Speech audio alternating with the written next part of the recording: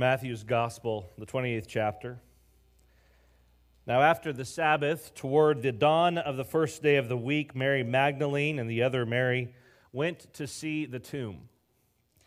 And behold, there was a great earthquake, for an angel of the Lord descended from heaven and came and rolled back the stone and sat on it.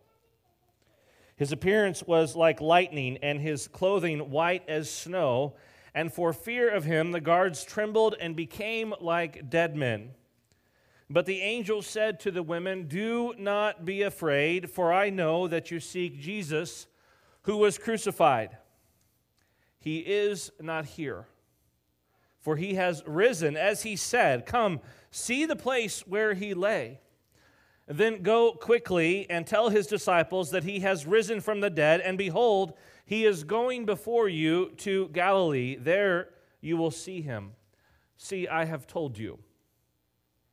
So they departed quickly from the tomb with fear and great joy and ran to tell his disciples. And behold, Jesus met them and said, "Greetings!" And they came up and took hold of his feet, and they worshipped him. And then Jesus said to them, "Do not be afraid. Go and tell my brothers to go to Galilee, and there they will see me." While they were going, behold, some of the guard went into the city and told the chief priests all that had taken place.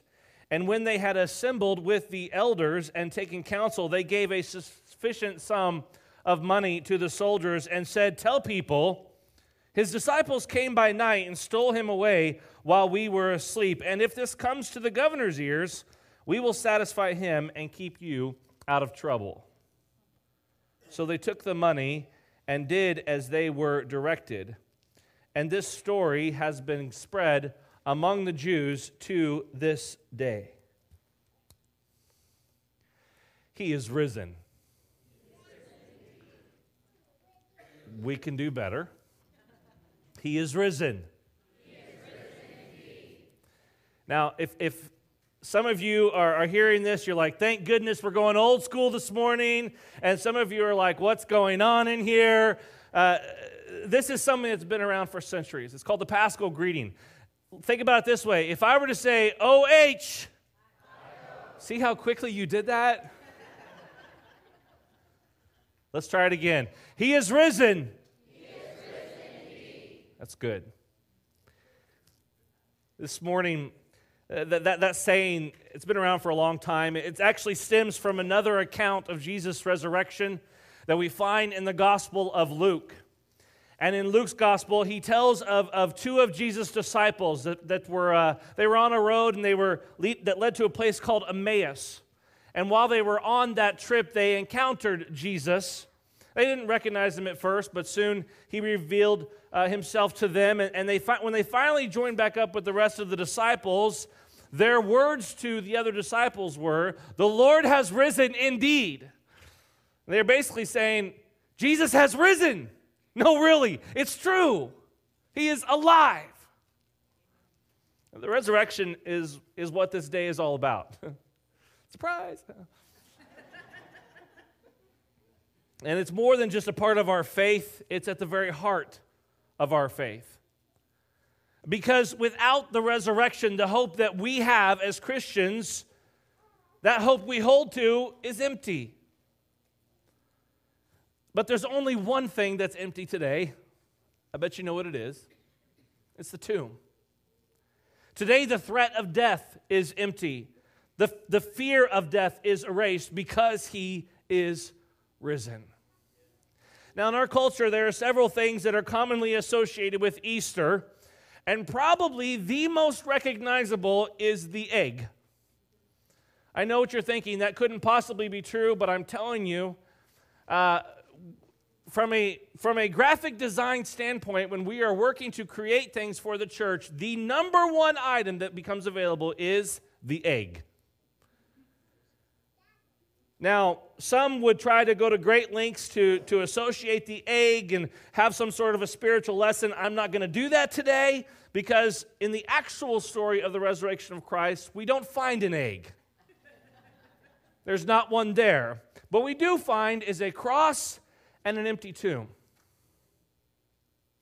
The cross, another very recognizable thing associated with Easter, gets a lot more attention year-round. Some of you may very well be wearing a cross necklace this morning around your neck, or maybe you have a shirt at home, or you're wearing one now that has a cross emblazoned on it, or perhaps you have a vinyl stick on the back of your car with the cross. We hang them on our walls, we hang them in our worship centers, and some of us have them tattooed on our skin.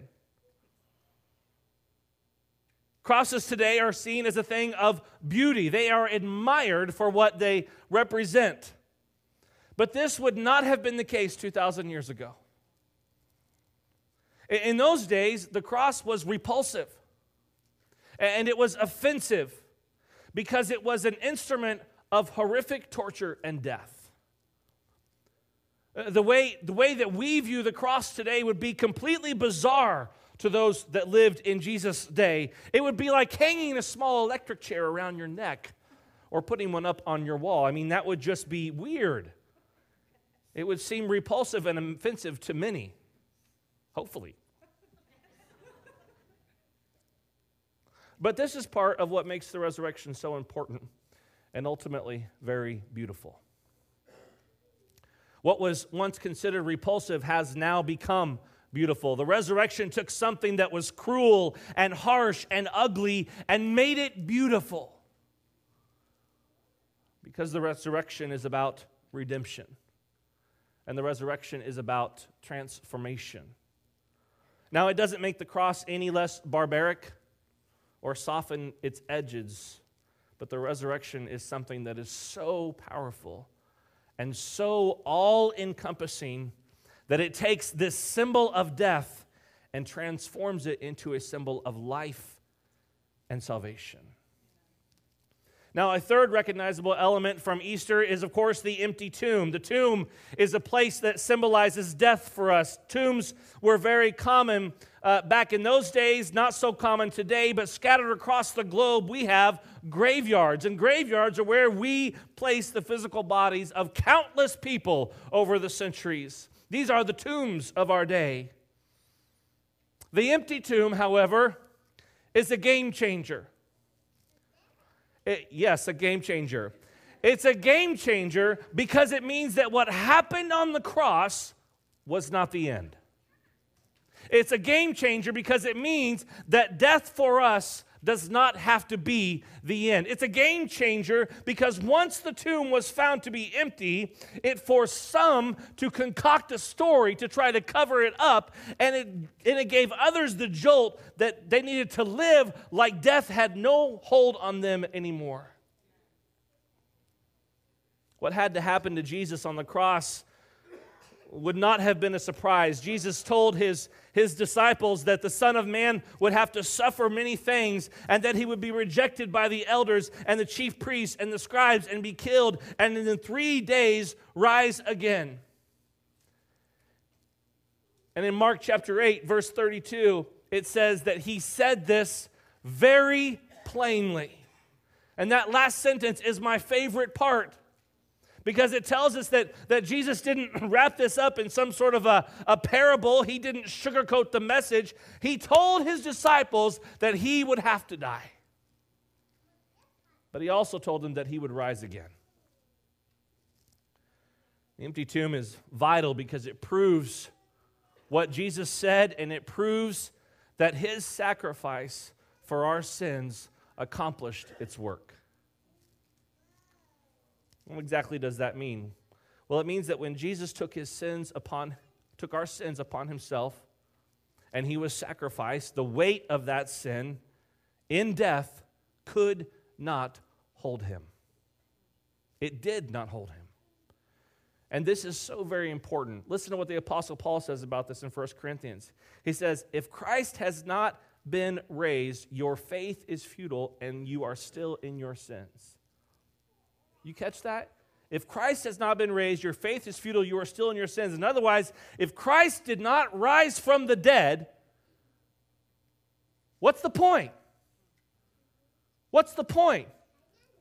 And he says, then those also who have fallen asleep in Christ have perished. They've died for nothing. If in Christ we have hope in this life only, we are of all people most to be pitied. Woe is us.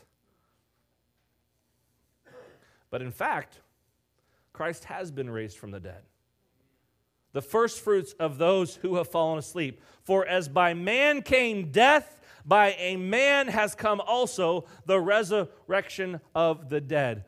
Church, the empty tomb is hope. The tomb and the grave is designed to hold us for eternity, but the resurrection destroys that grave. Jesus' resurrection is proof that all Jesus did and all that Jesus said was true. Jesus made this claim. He said, I am the way, I'm the truth, I'm the life. No one comes to the Father except through me. Listen, that makes no sense outside of the resurrection.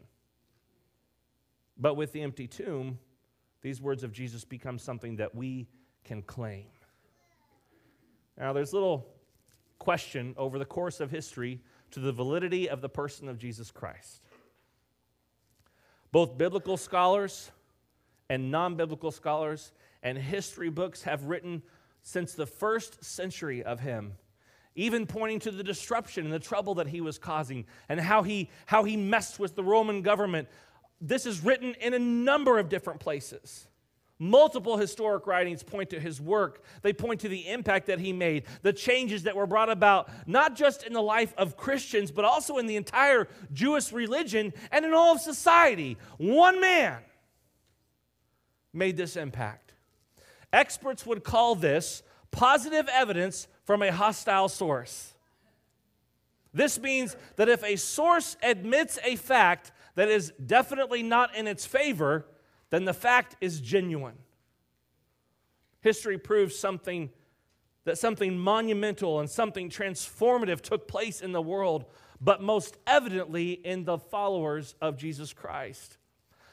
But we have to understand that that transformation came with a cost. We know from history that those who were Jesus' disciples, the 11 that remained after Judas killed himself because he betrayed Jesus, those 11 suffered incredible persecution and rejection.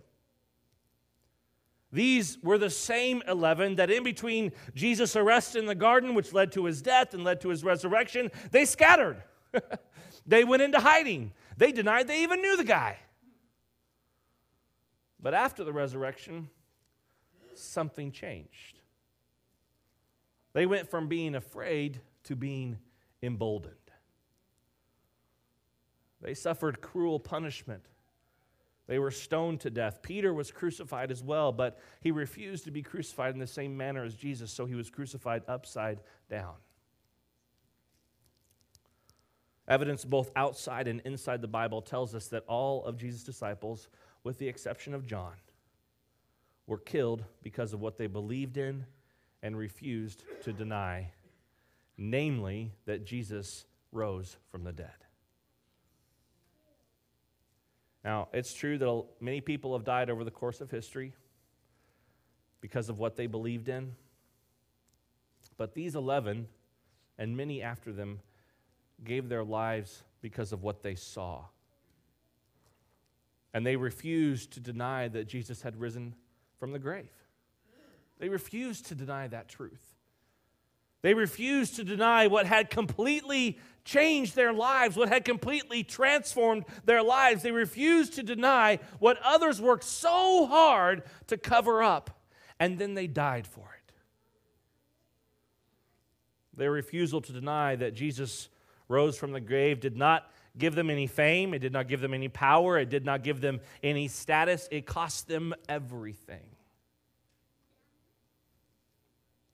Something changed in between Friday night and Sunday morning.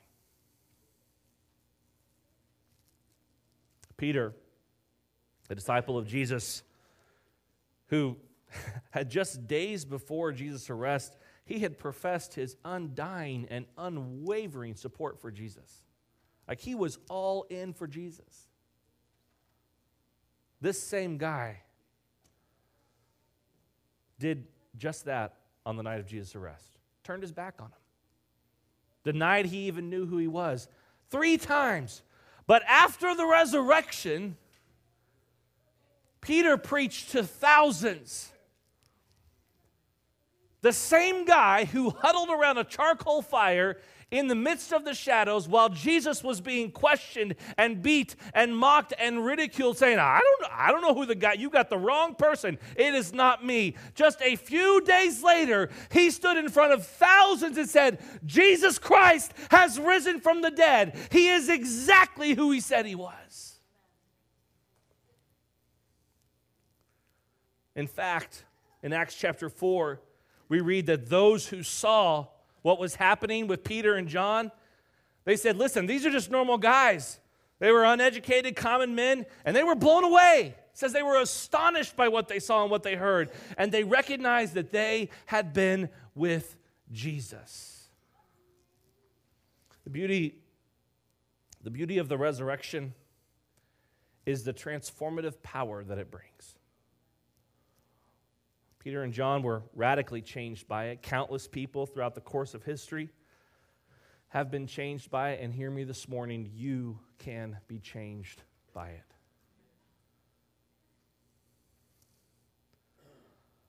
Because the moment the resurrection comes into our lives, we are allowing ourselves to be crucified with Christ.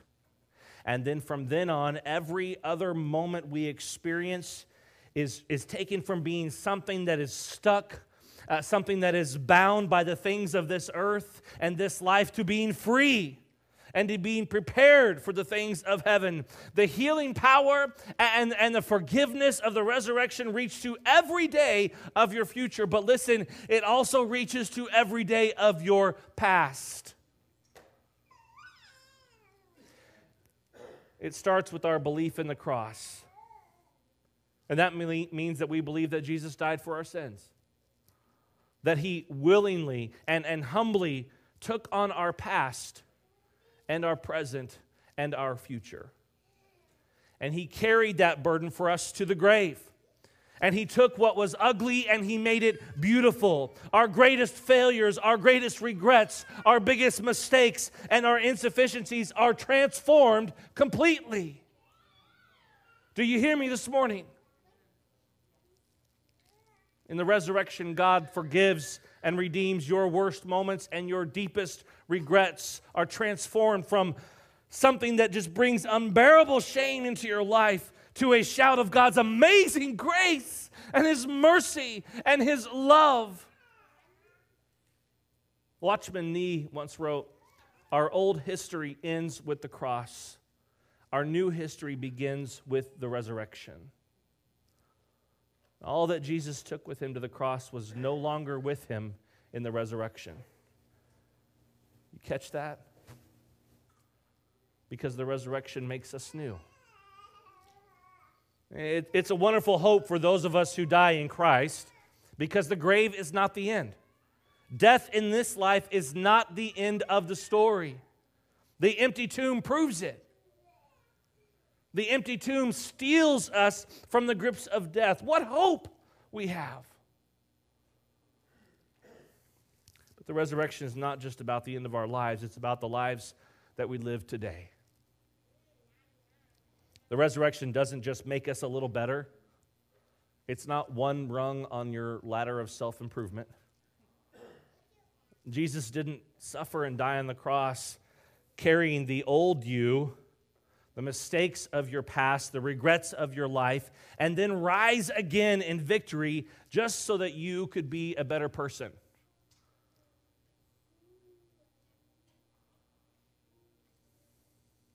He did it so that we could be transformed. He did it so that you could live free from the chains of sin. He did it in order that we could experience life without the fear of death. He did it so that you could be free from the lie that Satan tells you that there is no hope.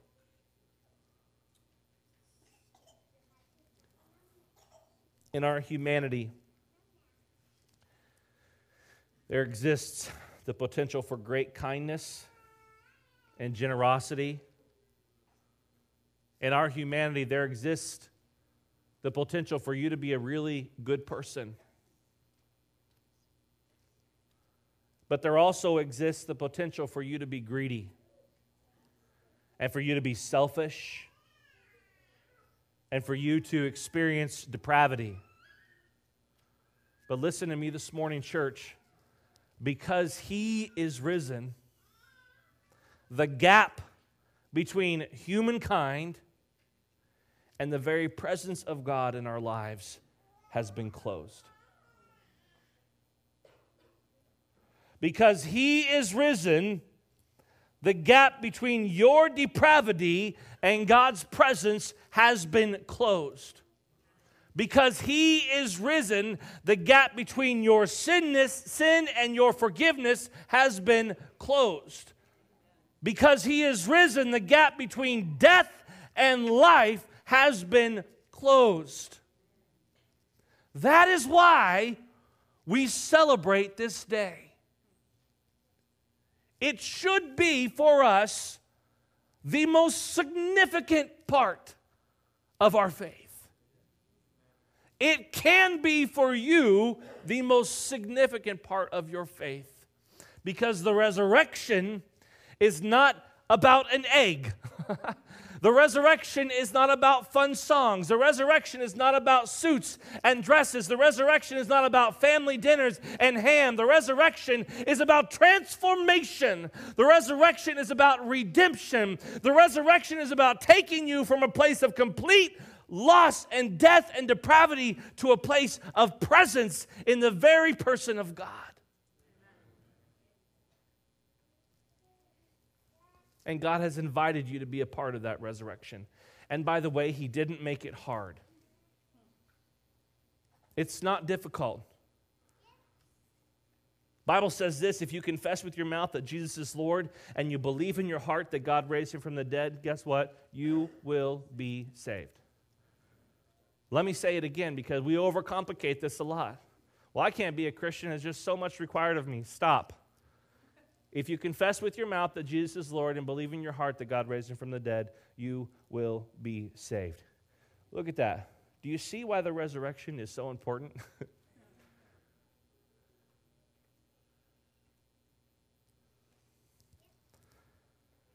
But understand this. God's call on your life is not that you would just get a little better. God's call on your life is not that you would just get it under control. God's call on your life is this: come. Come.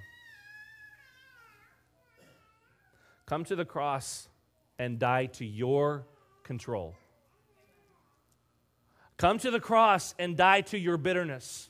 Come to the cross and die to your selfishness and to your hatred. Come to the cross and die to the sin that just lingers around you like bad breath. Yeah, that's a gross imagery. Come to the cross and let go of the burdens that you have carried for yourself and for others. Come to the cross and die to yourself so that you might gain Christ. This is the way Paul says it. He goes, I have been crucified with Christ. It's no longer I who live, but Christ who lives in me. And the life that I now live in the flesh, I live by faith in the Son of God who loved me and gave Himself for me. Wow. And to respond to His invitation means to lay down your pride and the weakness of your humanity so that you can be transformed by the resurrection. Let the righteousness of Jesus make you right. Let the holiness of Jesus make you holy. Let the purity of Jesus make you pure. Let the goodness of God make you good. Let the power of the resurrection make you free. The cross was designed, guys, to destroy, and the tomb was designed to hold. But Jesus took that which caused death and made it for life, and He destroyed that which holds and made it to the key to eternity with Him. I just feel like that should resonate just a wee bit more with us. We people of the cross, we people who claim the name of Christ, Look what he's done for us. And most of you that are here today, you know my story. Some of you do not. I'm not going to go into too much of that with you today, but let me just say this. It might be easy to look up here and just assume that I am the way I am, have always been the way I am right now. That I've always been on the right path. I mean, you must have grown up knowing you're going to be a preacher. This must be one of you. Nope. I will tell you that I have not. I'm just going to leave it at that. Come back sometime, I'll tell the rest of the story. But when I look back over my life, there have been multiple instances when, were it not for the grace of God, I would not be where I am today. Whether it's marrying the woman I married, or the experiences that I had in my time in service, or the opportunities that I have been given in ministry, or even the invitation to come to this tiny town in Ohio and pastor a church. Each one of those things are a part of my story. Each one demonstrating how God remained at work, even when I wasn't sure if he was working. There's a picture in the Louvre Museum. The picture's called Checkmate. The devil's sitting on one side, he's kind of chuckling. He figures he's got this one in the bag, and then the guy on the other side kind of putting his head in his hand like this, kind of looks like he's at a point of desperation, like he's about to give up. There was a tour that was going through the Louvre one time, and the group was made up of a bunch of world champion athletes. And in the tour was the world chess champion. I know what you're thinking, that's not an athlete. Don't raise that issue with him. And he comes by, he's walking past the picture, and the tour guides explain to them that this was an artist's rendering of somebody who lost a battle with the devil. And so the group moves on to the next painting to see something else, and the world chess champion, he stayed right there. And he just kind of looked at the picture.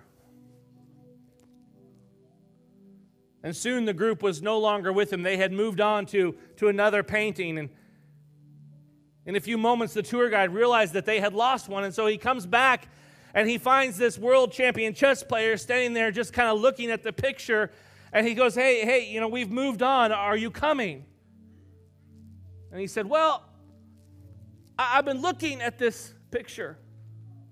And the guy said, yeah, it's called Checkmate. The devil's chuckling. The guy lost. He said, yeah, I noticed that, but as I've been standing here, I keep looking at the picture, and I have a problem with it. The guy said, well, what do you mean? He said, well, I am a world champion chess player, and I spent my life playing chess, and normal people don't always see what a world champion chess player sees, but when you all walked off, he says, I looked at the devil laughing, and I looked at the man in desperation, and I noticed something on the chessboard. And I'm telling you, they're either going to have to change the name of the painting or fix the painting. And the guide said, well, why are they going to have to do that? And he said, well, I am a world champion chess player. And when I observed the board, I found out that the king has one more move.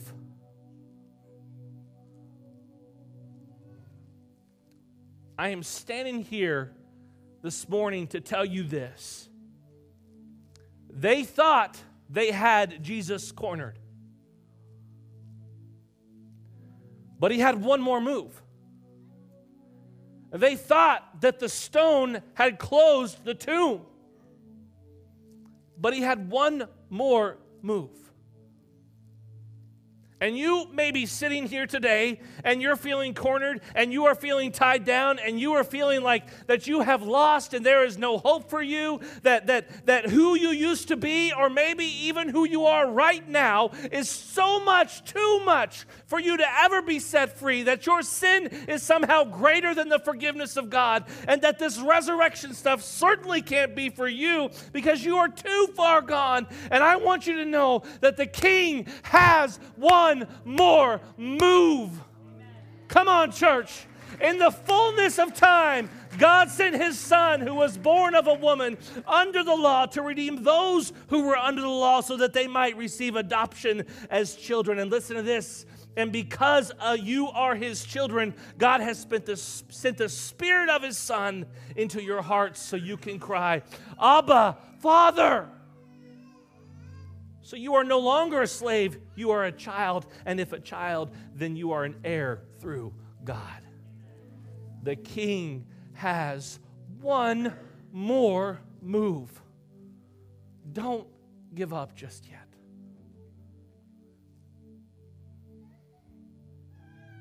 The transformation that we are talking about, the redemption that we are talking about, all begins with just a prayer. It doesn't end there. In fact, when we pray this prayer, we are saying that we want to live in that resurrection for the rest of our lives. For all of eternity. It means that you will receive the gift of forgiveness that Jesus has already given you, and you will give your life to Him. And when we pray, we are changed. You may not feel it at first, but you will be forgiven. You'll be a child of God, but there's more. Because it's the beginning of a lifetime of transformation where the resurrection works deeper and deeper in your heart and begins to be revealed in your entire life. Whether you have prayed the prayer or maybe we'll pray it for the first time, I'm telling you, it's just the beginning.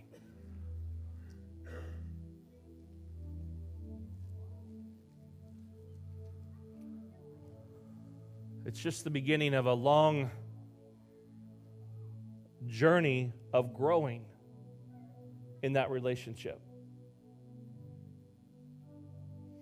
My wife and I have been married for 23 years.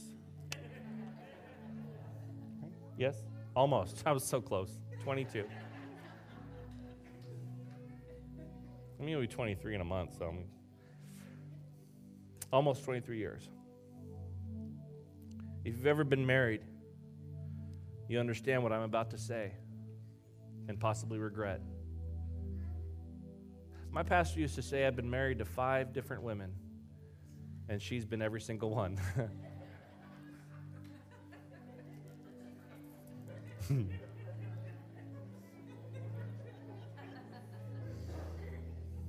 Lord, have mercy on me.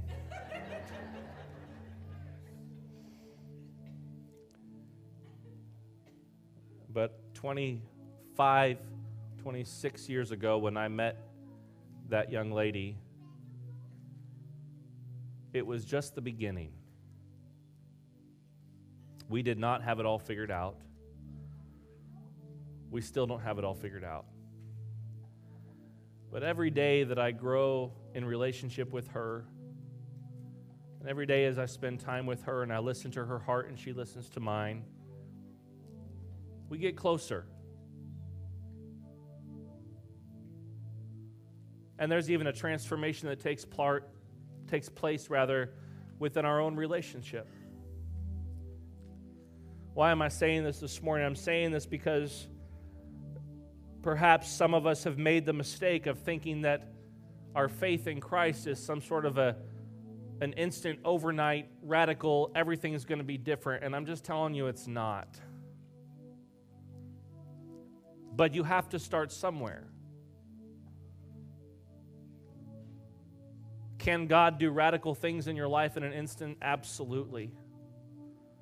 Can God change your heart in a moment? Absolutely.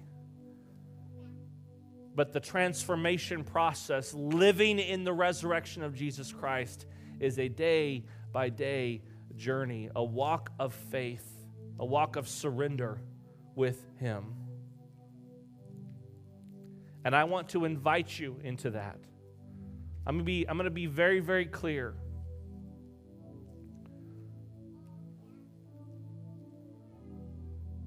What we're talking about today is we're talking about you giving your life to Jesus. And some of you have given your life to Jesus in the past, and you've been walking that journey, and you're like, man, this is really hitting home with me today, and man, I want to go just a step further, and so maybe this is a time for you to respond as well. But for some of you who are here today, maybe this is just one of the few times you come to church throughout the year, which is great. I'm glad you're here. Maybe somebody invited you here, which is great. I'm glad you're here, and I want you to hear this very clearly from me today. This invitation that God has given to you is an invitation that says, come to me and give me your life. I will transform it. I will redeem it. I will restore it. I will take who you used to be and make you who I created you to be. In a moment, we'll sing a song together, and the song just says that Jesus paid it all. It's true, by the way. He did. He paid everything. The question is, are you ready to receive it? So I'm going to invite you now, if you want to begin this journey with Jesus. I'm going to ask everybody to bow your heads, please. Close your eyes. Just don't worry about anything going on around you, any noise, nothing. Just you and God. This is an invitation that God gave to us over 2,000 years ago through His Son, Jesus Christ.